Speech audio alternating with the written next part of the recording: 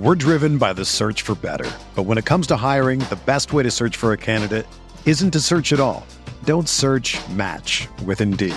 Indeed is your matching and hiring platform with over 350 million global monthly visitors, according to Indeed data, and a matching engine that helps you find quality candidates fast. Ditch the busy work. Use Indeed for scheduling, screening, and messaging so you can connect with candidates faster. Leveraging over 140 million qualifications and preferences every day, Indeed's matching engine is constantly learning from your preferences, so the more you use Indeed, the better it gets. Join more than 3.5 million businesses worldwide that use Indeed to hire great talent fast. And listeners of this show will get a $75 sponsored job credit to get your jobs more visibility at Indeed.com/Blue Wire. Just go to Indeed.com/Blue Wire right now and support our show by saying that you heard about Indeed on this podcast. That's Indeed.com/Blue Wire. Terms and conditions apply. Need to hire? You need Indeed. Welcome to the Mind on My Money podcast presented by Pinnacle Trust. Hosted by RebelGrove.com publisher Neil McCready and Pinnacle Trust financial guru Martin Palomo, the Mind on My Money podcast tackles the financial questions we're all thinking about. From paying for college to saving for retirement, from life insurance needs to 401ks and everything in between. The goal is to help you take the stress out of financial concerns and give you some tips to enjoy life while your mind is on your money. Now here are your hosts, Neil McCready and Martin Palomo. Welcome into another edition of Mind on My Money, presented by Pinnacle. I'm Neil McCready, Martin Palomo with me here today as well, back after my excursion to Fayetteville last weekend to move in my youngest daughter to college. So I'll try not to break down into tears here on the podcast. I've now made it, Martin. Let's see. How many days have I gone in a row without some sort of an emotional, cathartic thought? Almost to one day. I was about to say, are we at day zero? So I'm about 5 hours away from a 24-hour cycle without tears. So I'm in good shape. She's going through Rush. Her Rush experience is pretty predictable. When you have a big sister on campus in a sorority house, the other sororities are not quite as welcoming as you might expect. And I know this will shock you, but girls can be petty and can be a little nasty. And so it has been it's been an interesting week, but it's going to be over on Saturday, midday Saturday. She'll be fine, and then she'll actually start college and stuff like that, and maybe even go to classes and everything. So we'll see where that leads us. But anyway, apologies for being gone last week. It was my fault. But we're back today and for another edition of the Big Show. And we're about to get started. There's lots of things to talk about. 2 weeks ago, we were like, we'll get into some specific things with bonds and markets and stuff and get away from current events. The newsreel was like, hold my beer. Yeah, the news cycle's like, hey, you'll get off current events when we tell you to get off current events. And right now, we're about to dope you up on them. No doubt. So before we get into that, I'll tell you that I'm coming to you from the Clark Ford Studios. Clark Ford's in Amory, Mississippi. 662-257-1900 is the number. Call that number. Ask for my buddy Corey Clark. Tell Corey what Ford product you're looking for, and he'll send you a quote within 15 minutes in business hours. Listen, even if you're not necessarily in the market for a Ford, you're just in the market for a vehicle. Corey's been a guest on the show before, so you've heard him. He wants to make sure that you don't get kind of run over in this market. So give him a call, get a quote on a Ford vehicle. You can use it as a comparison piece to whatever different brand of vehicle you might also be looking at. And who knows, it might get you into a Clark Ford today. I'm in one. I love it. I love the service. The people at Clark Ford take great care of you, and they'll take great care of you as well. 662-257-1900. And Martin, like we always do before we get rolling, tell the people about what's going on at Pinnacle. Cool. I am going to do that, but I'm going to hit a hard left real quick because when we were out the pettiness of how females can be sometimes, I actually have a really cool little it's a little heart warmer. So once upon a time I used to race in triathlons, and once upon a time I was pretty fit. And there's a program nationwide, but we have a big program. We have a big crew of them here in Mississippi.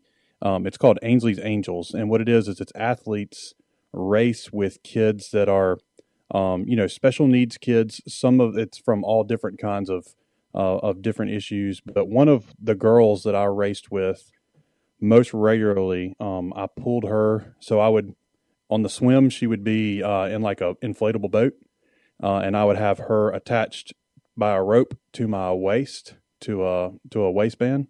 And then on the bike, there was it was a chariot that kind of is a chair that attached to the back wheel of my bike. So I pulled her on the bike, and then when we went to the run, I would take the connection to the bike off and put a front wheel. So it was like a 3-wheel push cart, and we raced triathlons together, and it was a blast.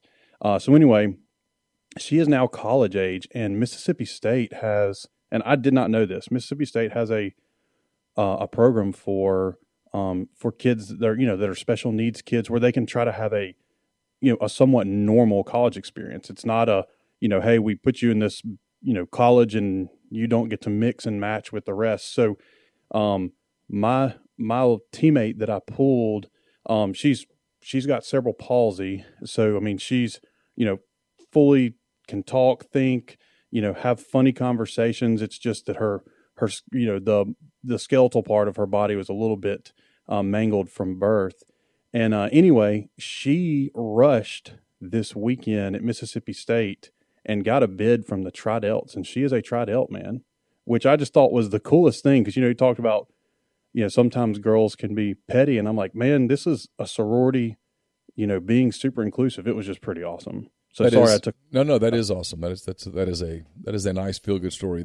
I'm as you know, I've got one that's going through Rush and one that's on the other side of Rush. So I know more than I'm probably supposed to know about different things. So there are some. I don't know anything about it. There are some really cool stories that are out there, and I'm someone that was in a fraternity in college. It did nothing for me. I wish I could have gone back and gone through college without that experience. I think it would have enhanced my college experience. But for Campbell, my oldest, it has been it's been awesome. It really has. She's made wonderful friends. She's had a great experience and all of that. So, all right, let's get started here with content. Yeah, let's do it, man. Let's rock and roll. There's stuff in the news. I don't know if you heard. There's a lot in the news. So it's just crazy, isn't it? This Afghanistan story is. I was trying to think of a creative way to get into it. There's really not one. As we're taping this, it's Thursday, August the 19th, 10:17 a.m. Central Daylight Time. The lead story in the Wall Street Journal: Taliban combat protest as thousands seek to flee Afghanistan. The scenes out of Afghanistan are horrifying. They're terrifying. They're sad. The stories that you hear on social media about things that are happening to people in Afghanistan are just beyond anything you can imagine. They're terrifying. And then you watch the reaction. There's sometimes I keep thinking, Martin, that we will get to a place where something is so bad or whatever that it gets past the political divide that is so visible in our country today. Mm-hmm. And you'll see someone post who's normally pretty reliable on social media that, hey, I've got sources in Afghanistan and a family was massacred last night because of their helping Americans. And you get these people that come back with prove it. And it's like, now why would he make it up? Yeah. Who would make that up? I mean, if you were to sit down with those people and say, okay, I always do this with like the football gods, right? If the football gods came down and told you, if the news gods came down and told you, hey, I know the answer to this. I know whether he's making it up or not. Are you willing to put your life on the line? Do you think he's making it up or not? Those same people, in my opinion, who say on social media, prove it, would go, yeah, he's probably telling the truth. And I don't understand why we can't just acknowledge, just as a society in general, and to the credit of most of the media, I think most of the media are beginning to recoil a little bit and go, wait, hold up. Because two things can be true at once. You can be tired of Donald Trump. You can think Donald Trump's Twitter profile was not presidential. You can think a lot of the things that Donald Trump said were not presidential. You can think that it was time to move on as a country from Donald Trump and begin to wonder if this administration is completely inept.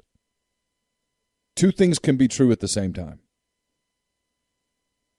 And I'm not saying that about Trump. I'm saying you can think that and be willing to acknowledge that this administration is failing at this point. And I think, you tell me whether you agree, I think what happened in Afghanistan over the last week to 10 days, and certainly over the last 4 or 5 days, is a failure of embarrassingly epic proportion. I mean, I do think it is. And let me just put out on the front end, too, that I am definitely not a military expert. I am not, a political expert either. And I think you have a lot more political expertise than I do, Neil, but it is, and I realize too that this just didn't happen like overnight, right? It wasn't, we decided, Biden announces we're pulling out by September 11th. Then all of a sudden the Taliban decides to organize and try to overthrow the government. I realize that this was probably has been in the making, at least the Taliban for a while. But the thing that was the most shocking to me, and I'll just, again, me not being a military expert or a political expert at all, was all of the equipment that our military left, which I realize, like, from a logistical and a cost perspective, it's probably less expensive and easier to just leave it than to move it. But I kind of just figured that with a risk of the Taliban taking over, they would at least have destroyed some of the weapons, right? Rather than just leave them there. But then, also, I mean, the Taliban, I can't remember where I was. Actually, I do remember it was a book called Extreme Ownership, written by Jocko Willink and Leif Babin. I don't know if you've ever read the book or heard of the book. Dude, it is phenomenal. It's 2 Navy SEALs, and they're business consultants now, and they apply battlefield combat tactics to businesses. It's phenomenal. It's a great read. But he was talking about decentralized command and why, the Taliban is so efficient in carrying out their mission, because their mission is so simple that it does not have to be communicated in a complex manner, to the entire troops, and everyone has the authority to act immediately. And the mission was kill as many Americans as possible by whatever means. I heard an interview with Trump the other night. I was driving back from Carson's soccer practice, and it was on, and he referred to the Taliban as great fighters, pointing out that basically for 2,000 years or 1,000 years, I can't remember the number that he said, whatever, it was hyperbole, typical of Trump, but he did say that that's what they do. They fight, and they are efficient fighters. That's who they are. That is their identity. Yeah, and they use fear, but legitimate fear, but not empty fear tactics. No, they are to be feared. They fight for keeps.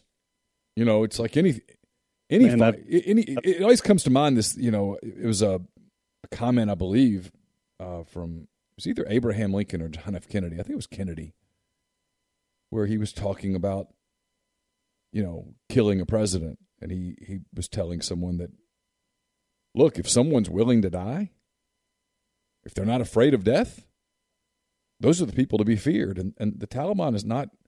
Those guys aren't afraid to die. No, they welcome it. And so, if you're not afraid of death, you're a feared opponent. And look, I want to get to a few things that how this impacts economically. The frustrating part is not that the Americans got out of Afghanistan. I think we probably should never have gotten into Afghanistan. Bush got us into Afghanistan. He kept us there. Obama kept us there. Yep. Trump kept us there, and then at the end was executing a withdrawal plan, and then Biden came in, and in many ways, I think it was to do a plan different than what Trump was. You can't use Trump's plan, so you have to use your own plan. And instead of getting people out of there and then the weapons and things out of there and then extracting the troops and saying, hey, look, man, y'all are on your own. Y'all have done this for 2,000 years. There's no saving you. Good luck.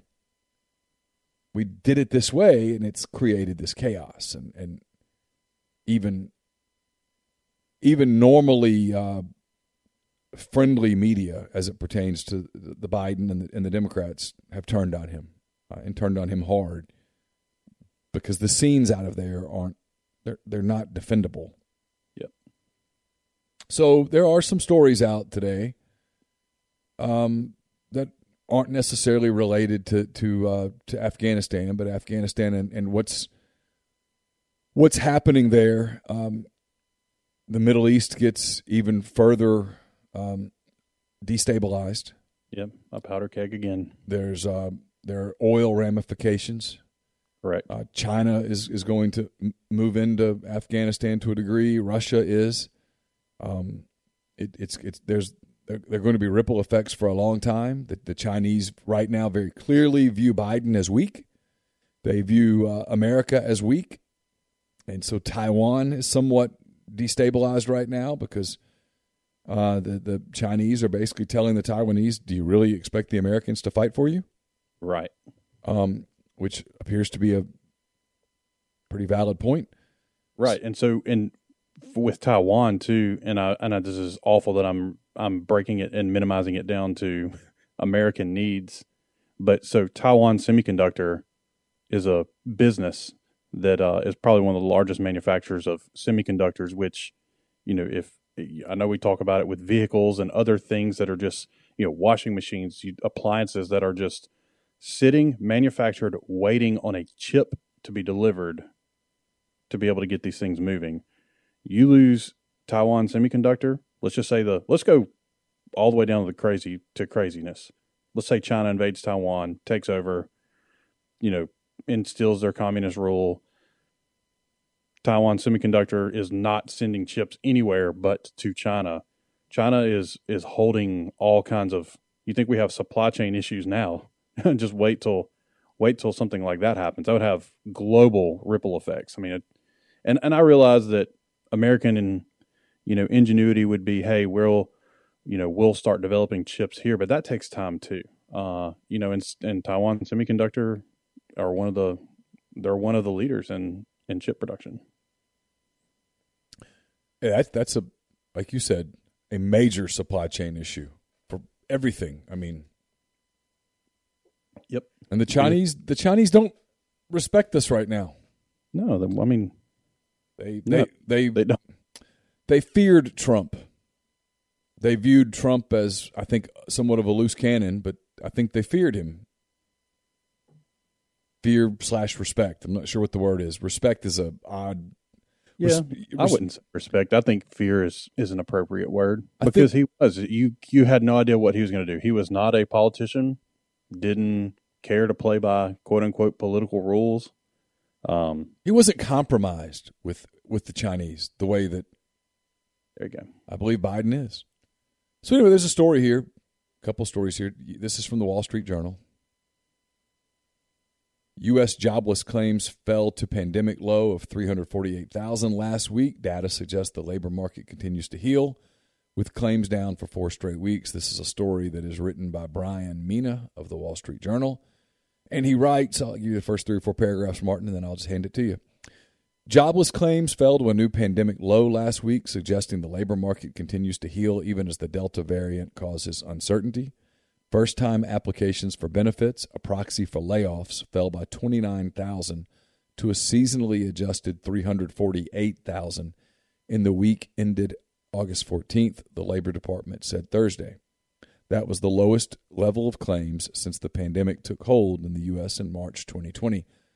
The 4-week moving average, which smooths over volatile data, fell to 377,750 last week, also a fresh pandemic low.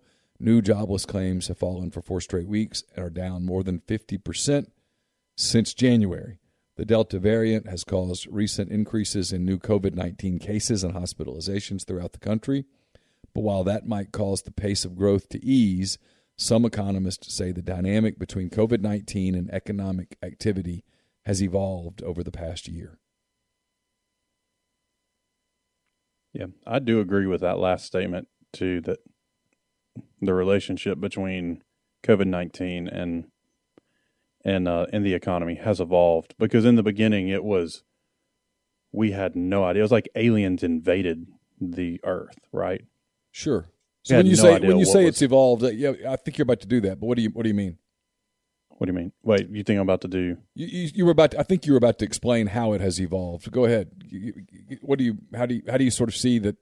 Yeah, everyone was just. I think we were all just kind of shocked, a little bit of fear. Didn't know what to do. I mean, I know you and I were recording, and we had no idea what the hell was going on. And then once we were able to, have a little bit of time, a little bit of data, figure out how this thing worked. And we took pretty draconian measures right out of the gate, shutting the economy down, 14 days to flatten the curve turned into 18 months to flatten the curve. And we saw the ineffectiveness of shutting down whole blocks of the economy, because it's kind of like a diesel engine, right? You shut the thing off, but to turn it back on, you can't just hit, the button like you do in your vehicle and it turn automatically back on. It's got to warm up. It's got to glow. It's got to get rolling.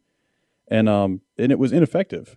And also, and I think a mistake that we made that at least I hope to God, if something ever like that happens again, we don't make the same mistake is giving people more unemployment money than they were making while they were working. I mean, I could totally understand if you give someone the same or a slightly less to give them an incentive to go back to work, but instead we incentivize them to not go back to work, which is what created this glut of the unemployment piece. And now states have begun shutting off the extended unemployment, and people are going back to work, or they're leaving the field that they were in, like my wife, and back in school. So she's not making a claim for unemployment. Not that she got any unemployment anyway, but she's not making a claim for unemployment because she's in school. But we've learned how to coexist with this virus. And, and I realize there's a lot of, the people getting, on their pedestals again with, shaming people for, not wearing masks or being unvaccinated, and you're the cause of the problem. And, the truth of the matter is this thing is going to be a cycle. And I say this, and I don't mean this, like flippantly at all, because, we had a family member that died 2 days ago from complications from the virus. And so, like, I'm not a what do you call the dudes who are, I'm not a denier, I'm not saying that it's not real, but we've learned how to, we have learned how to coexist with this thing. And so I think that'll be the big difference for, okay, spikes are going to go up. And you remember when we had Alan Jones on, this was more than a year ago now. And he said, and I think it was like beginning of summer last year, he said, very likely this is going to be one of those things where it's just a part of our lives, like the flu is. And you either make a choice each year to take a flu inoculation or not. And sometimes the flu shot is effective, and sometimes it's not effective. And you have bad flu seasons, and you have, regular flu seasons. I feel like that's where we're heading, which does not mean, we shut the economy down every time we have spikes, in numbers. And I think that's why the correlation of, the economic cycle is learning how to manage COVID, and while you're seeing, employment numbers dropping, and, I don't know, there will be people that still try to use COVID as a means to stay home and not work. And I say, hey, that's your prerogative. But for, the rest of the world that needs a job to support their family and support their life, people are going back to work. Now, will the work flow change a little bit? Probably. I think COVID's going to change how people work and do business. And I think in a good way. We've leveraged technology in that manner. So, yeah, I think it's something here to stay, but I don't think it's going to be something just like the last time we recorded. I told you I hope you were wrong for a shutdown. I just don't see it. I can't see how that has any benefit at all. Oh, there's no benefit at all. Yeah, we could do I could do the virus thing for a long time. I'm immensely frustrated with the lack of common sense on some of the virus stuff. All right, second story, Wall Street Journal. We might get back to virus in a minute, but I do want to get here because this is stocks, oil, things of that nature. Yeah. Again, Wall Street Journal headline: U.S. stocks hug flatline as oil and copper drop. Dollar strengthens as rising COVID-19 cases dull economic outlook. This is written by Joe Wallace. Early today, August the 19th. And I quote, U.S. stocks were mixed Thursday while oil and copper prices retreated and the dollar hit a 9-month high as investors weighed the likely reduction in stimulus measures by the Federal Reserve and rising COVID-19 cases. The S&P 500 was flat. The Dow Jones Industrial Average and the tech-heavy NASDAQ Composite fell less than 0.1%. Stock markets have hit turbulence this week after eking out a series of record highs. Investors broadly remained upbeat about the outlook for share prices given the rapid pace of earnings growth, but some have grown more cautious, concerned that rising coronavirus cases in the U.S. and elsewhere will dent the global economic recovery at the same time as the Fed is gearing up to rein in its huge bond-buying program. These things are going to cause market volatility, said Caroline Simmons, UK Chief Investment Officer at UBS Global Wealth Management. People are trying to work out what the Delta variant is going to mean. Does it mean more lockdowns? Is it going to damage growth? In one bright sign for the economy, fresh data showed that jobless claims fell to a pandemic low of 348,000 last week, suggesting the labor market continues to heal. New jobless claims are down more than 50% since January. But concern about the future of economic growth was on display in daily trading. Commodity producers lost ground as energy and material prices retreated. Shares of Devon Energy, miner Freeport McMoran, and Occidental Petroleum all fell more than 2%. A bright spot came from Bath & Body Works, which rose 8.8% after the retailer, formerly known as L Brands, beat analyst earnings expectations for the second quarter. There's a lot there. I mean, dude, and earnings have been good.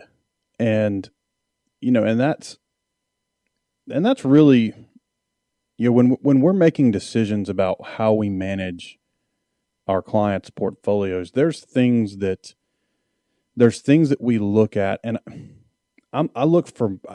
Of course, if I had the silver bullet, certainty is the best silver bullet that I have when making decisions about client portfolios. And some of those things I can look at, and you mentioned them in the article that you read, is, hey, what is the Fed doing? And the Fed is always the first place that I look. And I've said this before, and I'll continue to say it again because I like the guy, and we probably don't agree on politics, but I like him.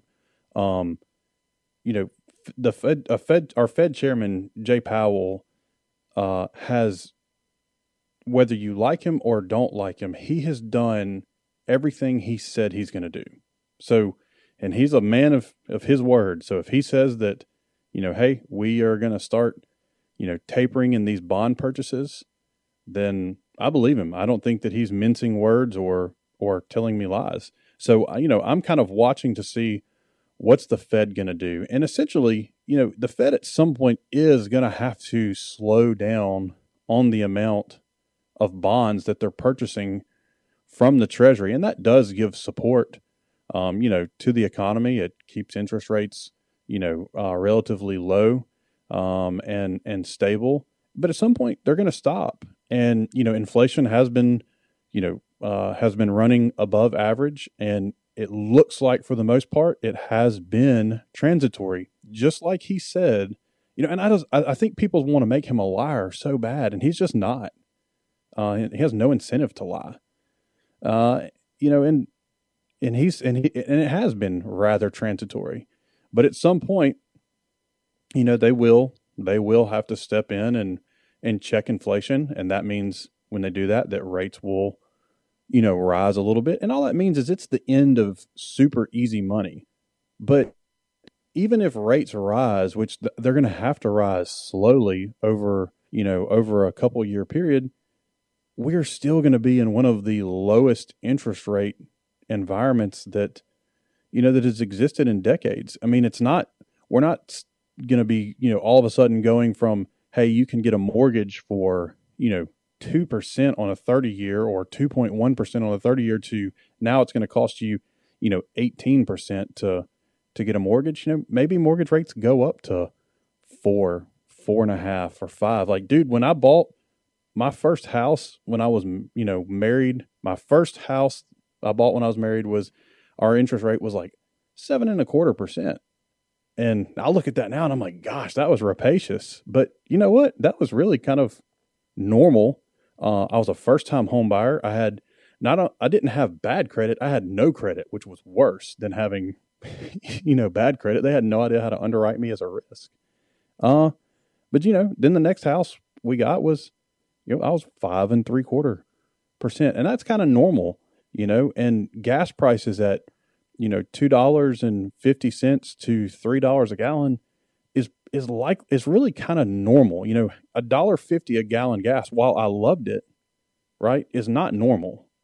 And I think, folks, we just got so used to having not normal that when normal returns, we're like, freaking out. But it's like, dude, that's just normal. Now there's a legitimate fear here, though, right, with what's happening in Afghanistan that it could erupt. But you know what? You remember when Venezuela fell, one of the things that Trump did was we started producing domestically again, man. And I think, and we've kind of stopped producing. No, we haven't kind of stopped. We've completely stopped. We've gone from being on the cusp of being energy independent to completely energy dependent again, to the point that Biden is begging OPEC to produce more oil. I mean, we're back in that spot again. And this is not to get political, but it is what it is. I mean, there's no way to talk about it without getting into some politics. I mean, the rest of the whole emphasis on going green and all of that stuff is all well and good, but the rest of the world's not doing it. No. And so, in most of America, I think the average person in America is not going to be having a house full of electric vehicles and, solar panels on their roof and all of those things. That's not economically feasible for the average American. Maybe in a few years it is. I don't know. I mean, I'll be an 80-year-old man if I'm still here, but in 2050, is this a country that's running on electric vehicles? See, I don't know. I'm going to say no. Well, I'm not. Well, I'm literally convinced of this, Martin. I'm convinced of this. I'm convinced that the elites that talk about these things, and that's what they are, they're elites. They have no real world knowledge. They have no idea what a typical family in the Midwest or the Southeast with a husband and a wife and 2.7 kids and a dog and a cat and a parakeet. I don't think they understand what their life is like. Right. I really don't. I don't think they live that world. And then I know that they have no understanding at all of the single mom in Greenville, Mississippi with 4 children with 2 different fathers, food stamps, no clue as to that. no idea of that at all. None, zero. And so when they talk about switching to solar panels and switching to electric cars, and we're going to do all of this in 20 years and kumbaya, I think it's an ideology. It's a lot like this. It's preparing for a fight. Okay. Yep. You get in the gym and you get in great shape and you learn some basic fighting skills and stuff. All those plans go out the window the first time you get punched in the face. That's what Mike Tyson says, right? And then you find out what kind of fighter you are. Only then do you find out what kind of fighter you are. When do you find out how resilient you are as a human being? It's when adversity knocks you on your ass. Yeah. You can have a great plan, but when life hits you, you find out, hey, okay, here's what I'm about. Here's how you bounce back or whatever. And so when people talk about, hey, it's no big deal that gas prices are going up. It's no big deal that, and I get what you're saying. I do. But 2 years ago for me to fill up my truck was about $50. Yeah. Now for me to fill up my truck is about $82. It's $32. You can call that inflation. You can call that tax, whatever. And I've adjusted to that. But if some of the fear mongers on the other side, on the right, who are saying, hey, this deal, gas is going to be $5 a gallon. If that's the case, and suddenly it's $150 to fill my tank. Yeah. Well, now we're talking about something different. And the economic ramifications of that will be drastic. And it's why people like me who get railed on by people in my field for being conservative, doesn't it just make more sense to produce oil in Alaska and transport it down North America? Mm-hmm. To me, that makes more sense than, hey, what we're going to do is we're going to have electric stations all over the interstate. I don't think that's realistic. And listen, if I'm wrong, great. That's great news for everyone because it obviously would be better for the economy and all of those things. But a lot of the things that Biden said wouldn't happen have happened. He shut down the pipeline. He shut down the drilling in Alaska. He talked about he didn't want to shut down some of the factories and things, and they're shut down. And so, those are good paying jobs that went away. Yeah. And jobs. Oil Patch is great, is for our local economy is one of the best employers for, the Southeast local economy. Which is that? I don't think I heard you. I said the oil patch, Yeah. You guys working on the rigs, whether they're land rigs or whether they're offshore rigs, employ. And so he said they would produce jobs to replace those jobs, and they haven't. No. And they blame that on the pandemic. But like you said, and then there's this dangerous rhetoric in our country today about the pandemic. And I realize that I say this at a time when hospitals are filling up and the Delta variant is dangerous, and we've politicized vaccines and all of those things. But there is going to come a point where we either learn to live with COVID or we do the Australia/New Zealand thing and go to zero COVID, which doesn't work. Yeah, I think the long-term solution is that we learn to deal with it, or we learn to live with it. We coexist with it. Because I don't think it's going to be eradicated. I know that was the words that they were using, initially was we need to eradicate this virus, and that's not going to happen. And I think it's going to run through. People are going to get it, and people will have some natural antibodies. Folks will have the shots and the boosters to help try to fight. But people are just like I'm not saying it's the same thing, the flu, but it's going to be just like the flu. It's going to mutate. They'll create a different protein that they go after, and you'll get your flu shot and your COVID shot at the same time. And then the people who don't take it, the people who didn't take the flu shot are probably the same people who are not taking, the COVID-19 shot or the COVID shot or whatever. And that's fine. You want to not take it. That's what I love about America, And I want to be that dude that's like, oh, if you're not going to take it and then you get it, don't go to the hospital. I'm like, no, of course not. Well, and most people recover at home when they get it. Most people do. It's, as you and I've talked about, there's a messaging failure that started at the very beginning. Both sides are to blame. We'll give both of them black eyes. Absolutely. Absolutely. Both parties get failing grades on handling COVID. It happened.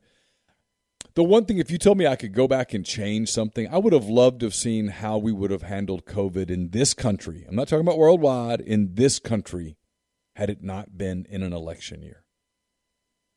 Had it been in a year between the midterms and the election, or in the first year of a presidency, how would we have handled it as a country differently? Maybe not at all. We'll never know. It's the one thing I'd really love to see. Along those lines, again, Wall Street Journal, the authors are Stephanie Armour, Jared Hopkins, and Andrew Rustascia. The Biden administration took steps Wednesday to crack down on rising COVID-19 cases, including a call for a third shot starting this fall for adults who were fully vaccinated with the 2-shot regimen. The administration also said it would instruct nursing homes to vaccinate their staffs against COVID-19 or risk losing Medicare and Medicaid funding. In addition, President Biden signed a memorandum that directs the Education Department to use all available tools to ensure that students can return to the classroom safely, an effort intended in part to counter state efforts prohibiting mask requirements in schools.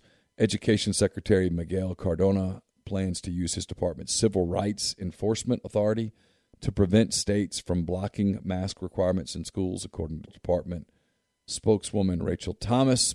We need to make sure children are wearing masks in school, Mr. Biden said during a speech at the White House, adding that state politicians who oppose mask mandates are setting a dangerous tone.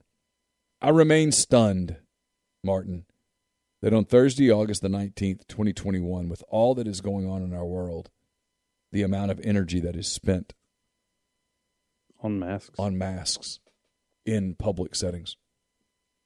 I remain stunned by it.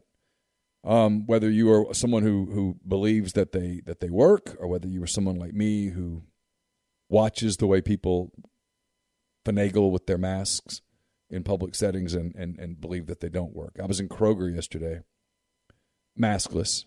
I'm vaccinated with antibodies.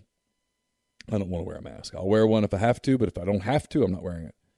And a woman near me had a mask on. She took her mask off to sneeze. And dude, I put the mask back on. And I would never say anything to anybody. I refuse. I will never say. But a part of me wanted to say, I kind of wanted to say, so what was the point? Right. I mean, in a hospital setting, which is where masks are used all day in a hospital, the surgeon would not take the mask off to sneeze. In fact, that is the point of the mask. It's like, never mind. I was about to go. Never mind. I'm not even going to go where I was about to go. No, go, please. Food and yeah, I'll refrain. it's that's the thing. And so when people get on me about it, and I've learned to just stop, let it go. People have made up their minds on masks, and I support, by the way, very aggressively support your right to wear a mask if you want to wear a mask. Absolutely. I'm against anyone who wants to ban masks. No, if someone feels like a mask helps them, wear it. By all means. I just sometimes I go back to my point a minute ago about the people who set policy. I don't think they're ever out in the real world. Either that, or they are knowingly doing things. They're advancing an agenda, which is dangerous. I'm going to give them the benefit of the doubt and say that they genuinely believe that masks work, because in their mind, everyone's wearing a fitted, proper mask, and they're keeping it on, and they're not touching it. They're not moving it up and down.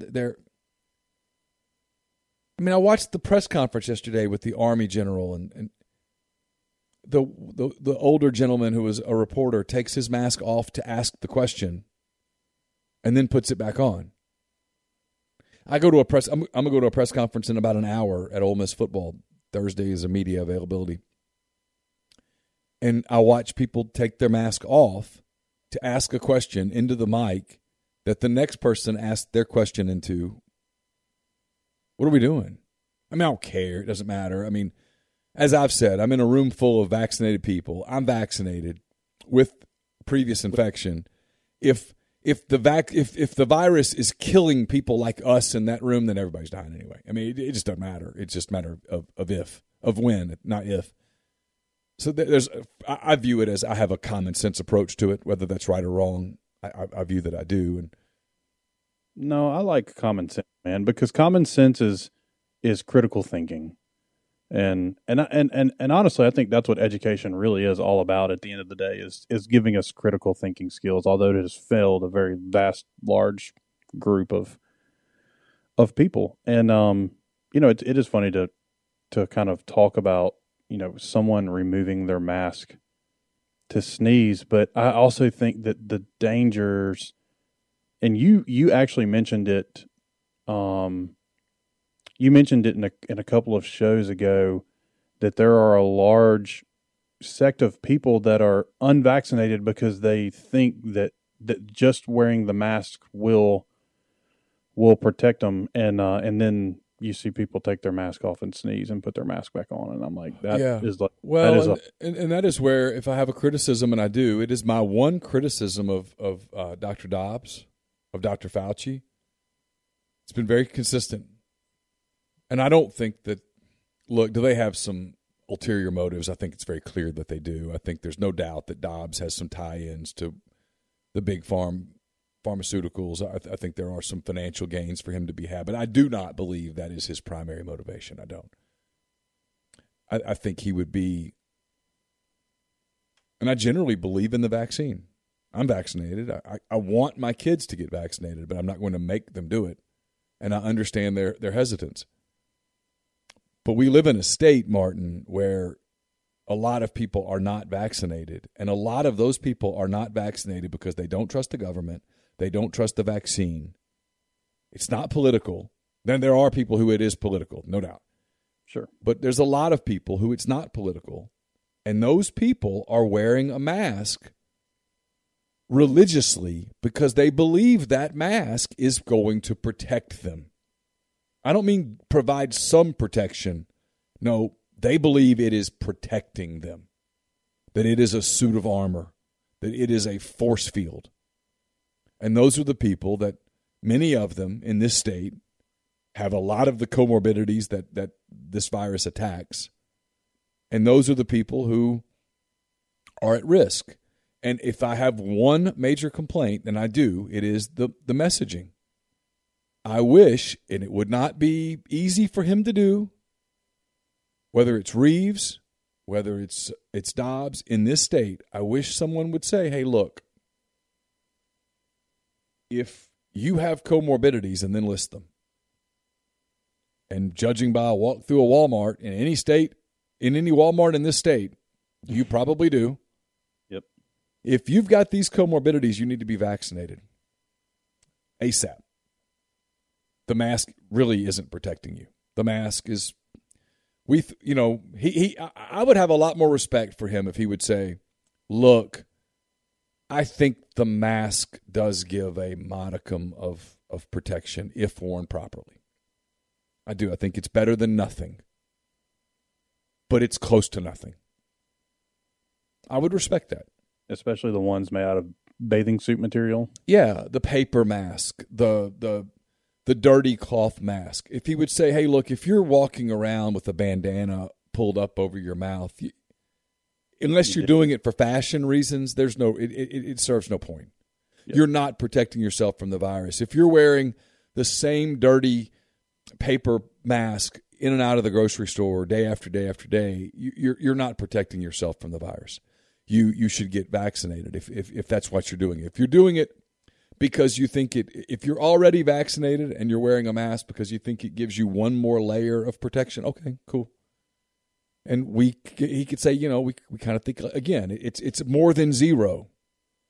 But I wish he'd put it in terms that people could understand. It's more than zero, but it's less than blank. Less than 30. Maybe he says it's a 25% increase in protection. Say that. But I'm telling you, there are people that are walking through stores and different places, schools, wherever, with a belief that the mask is 100% protection. And it's not. It's not. Well, and the refusal to and you saw Biden do this yesterday on a day when he needs to be talking about Afghanistan. He goes after DeSantis and Abbott and Lee in Tennessee. He goes after these governors who are not mask zealots. And the mask has become this very political fight. That's what it is. It's very political, and anyone who is mask hesitant or doesn't really believe in them, I'm one. I don't think they work at all. Honestly, I think it's just it's common sense. You look at what people are wearing and you go, that's not stopping an aerosolized virus. People like me are called radicals. And when you do that, you create this fight and people dig in and dig in and dig in. And that's what I think has happened in our society.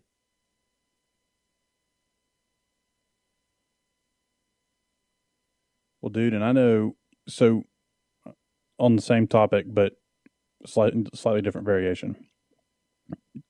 February of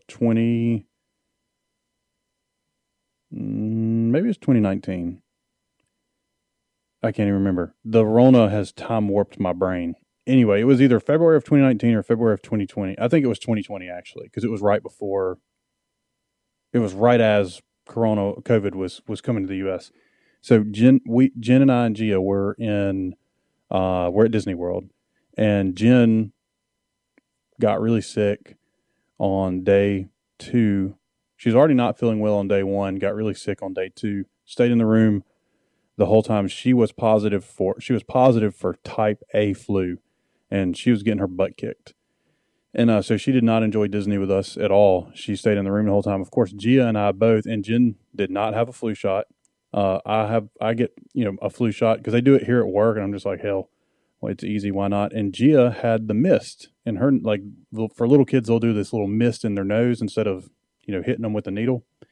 And Gia and I did not, we were staying in the same room as Jen. We did not get the flu. We didn't get sick at all, and we enjoyed the parks. But on the flight home, and I don't know if you've ever, hopefully you've never gotten sick at Disney, but it's pretty incredible. If you get sick at Disney, they have a mobile clinic that will come to your room because they don't want you leaving your room. They would rather you keep it there than spread it around the park. And there's a doctor that comes, and they gave her masks. And this was before all of this stuff happened. So it was really the first time I'd ever actually witnessed someone I knew wear a surgical-like mask in public. But when they gave her the mask for the day we were leaving and said, you need to wear this when you're, on the bus, on the plane, because it'll help keeping you from, from spreading it. But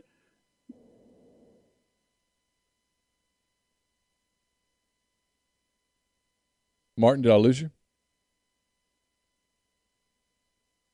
And it for someone who's, if you're sick, and I guess they're saying, oh, sometimes you can not know you're sick with Rona. Well, that's true too, but hell, there's sometimes, I might have had the flu and not known that I had the flu. So, mask mandating that everyone wear one is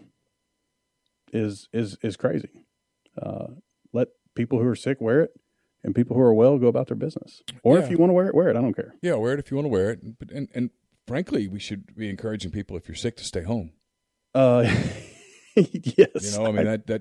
That's if one positive thing has come out of the virus, the pandemic, I think it's that people who, and I'm probably one of these people, who in the past would just sort of gut through something. Yeah.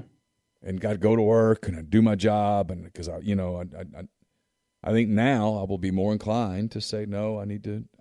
Yeah. I need to stay home, man. I'm not feeling great. I need to stay home. I'm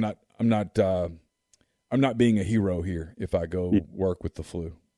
Well, and the other thing too, Neil, and I'll probably maybe the same for you, maybe not, but technology has allowed for, like, I don't have to miss a beat. Like, if I'm just not feeling well, but I don't want to get, 3 days behind in work, I can work from home. It's beautiful. Oh, I think more and more people are going to work from home. And there's no question. I mean, I look at what I do. We're back in person a good bit, but I'm going to do a lot of game day stuff from home that I would have never thought to do before. If anything, I've grown my business. I've increased the offerings of my business to the people who enjoy our work. And I'm not alone, but now there are people out there that can't do their job from home. And those are the people that employers are going to have to, when they say, hey, I'm not coming in today because I'm sick, the employer is going to have to, there's going to be a level of trust between the employee and the employer, and then they're going to have to try to support that so that we don't have outbreaks and such. But right. Anyway. Yeah. Manufacturing firms, you cannot manufacture from home. I totally get that. Well, I appreciate the time, Martin. We're at 55 minutes here on the podcast. That was covered a lot of ground. Talking, all the gloom and doom about how the markets were going to crap the bed today. The NASDAQ is up. The S&P is up. The Dow is essentially flat. So since we've been talking for an hour, the Dow has gone from down 0.5% to flat. The S&P is up about 0.5%, and the NASDAQ's up 0.5%. That is the talking heads this morning were telling us, we're on par for another bad day in the markets. Man, every day is a up and down day. Last thing, the New York Times admitting today, plastic anti-COVID barriers now common in public places have little effect on the virus and in some cases could help it spread, research suggests. Nice. Imagine that. I always thought that the shields and the masks are theater. Yeah. The vaccines are not theater. I wish more people would stop politicizing the vaccine. I think the vaccines are good. I don't go as strong as Lane Kiffin does, but I get it when he says not getting the vaccine's irresponsible. I'm not willing to go there. Sure. But people choice. But I'm willing to at least consider that. Put your mask on to protect. I'm way too pragmatic. I watch the real world as opposed to the clinical world, and in the real world, the way people are doing that, it's not protecting anyone. Yeah, not MTV world, but not that real world. The actual real world. All right, Martin. We'll stop it there. Thanks to everyone for making us a part of your week. We'll be back next Thursday, at least that's the plan, with another edition of Mind on My Money, brought to you by Pinnacle. How did they get in touch with you one more time, Martin? Oh, yeah. Man, I totally failed to do that on the front end. I went down my story. But the telephone number here is the same, 601-957-0323. Or you can email us info@mypinnwealth.com. info@mypinnwealth.com. So until next time, for Martin, I'm Neil. Take care. Whether you're a world-class athlete or a podcaster like me, we all understand the importance of mental and physical well-being and proper recovery for top-notch performance. That's why I'm excited that Unified Healing is sponsoring podcasts on the Blue Wire Network. Unified Healing is a new and super innovative global network of wellness centers powered by Energy Enhancement System, or EE System. If you haven't heard of the EE System yet, then you'll want to listen up. This technology promotes wellness, deep relaxation, purification, and rejuvenation. Wherever you are across the globe, access to a center is easy and affordable. Interested in experiencing the EE System technology for yourself? Go to unifiedhealing.com/bluewire to learn more and find a center near you.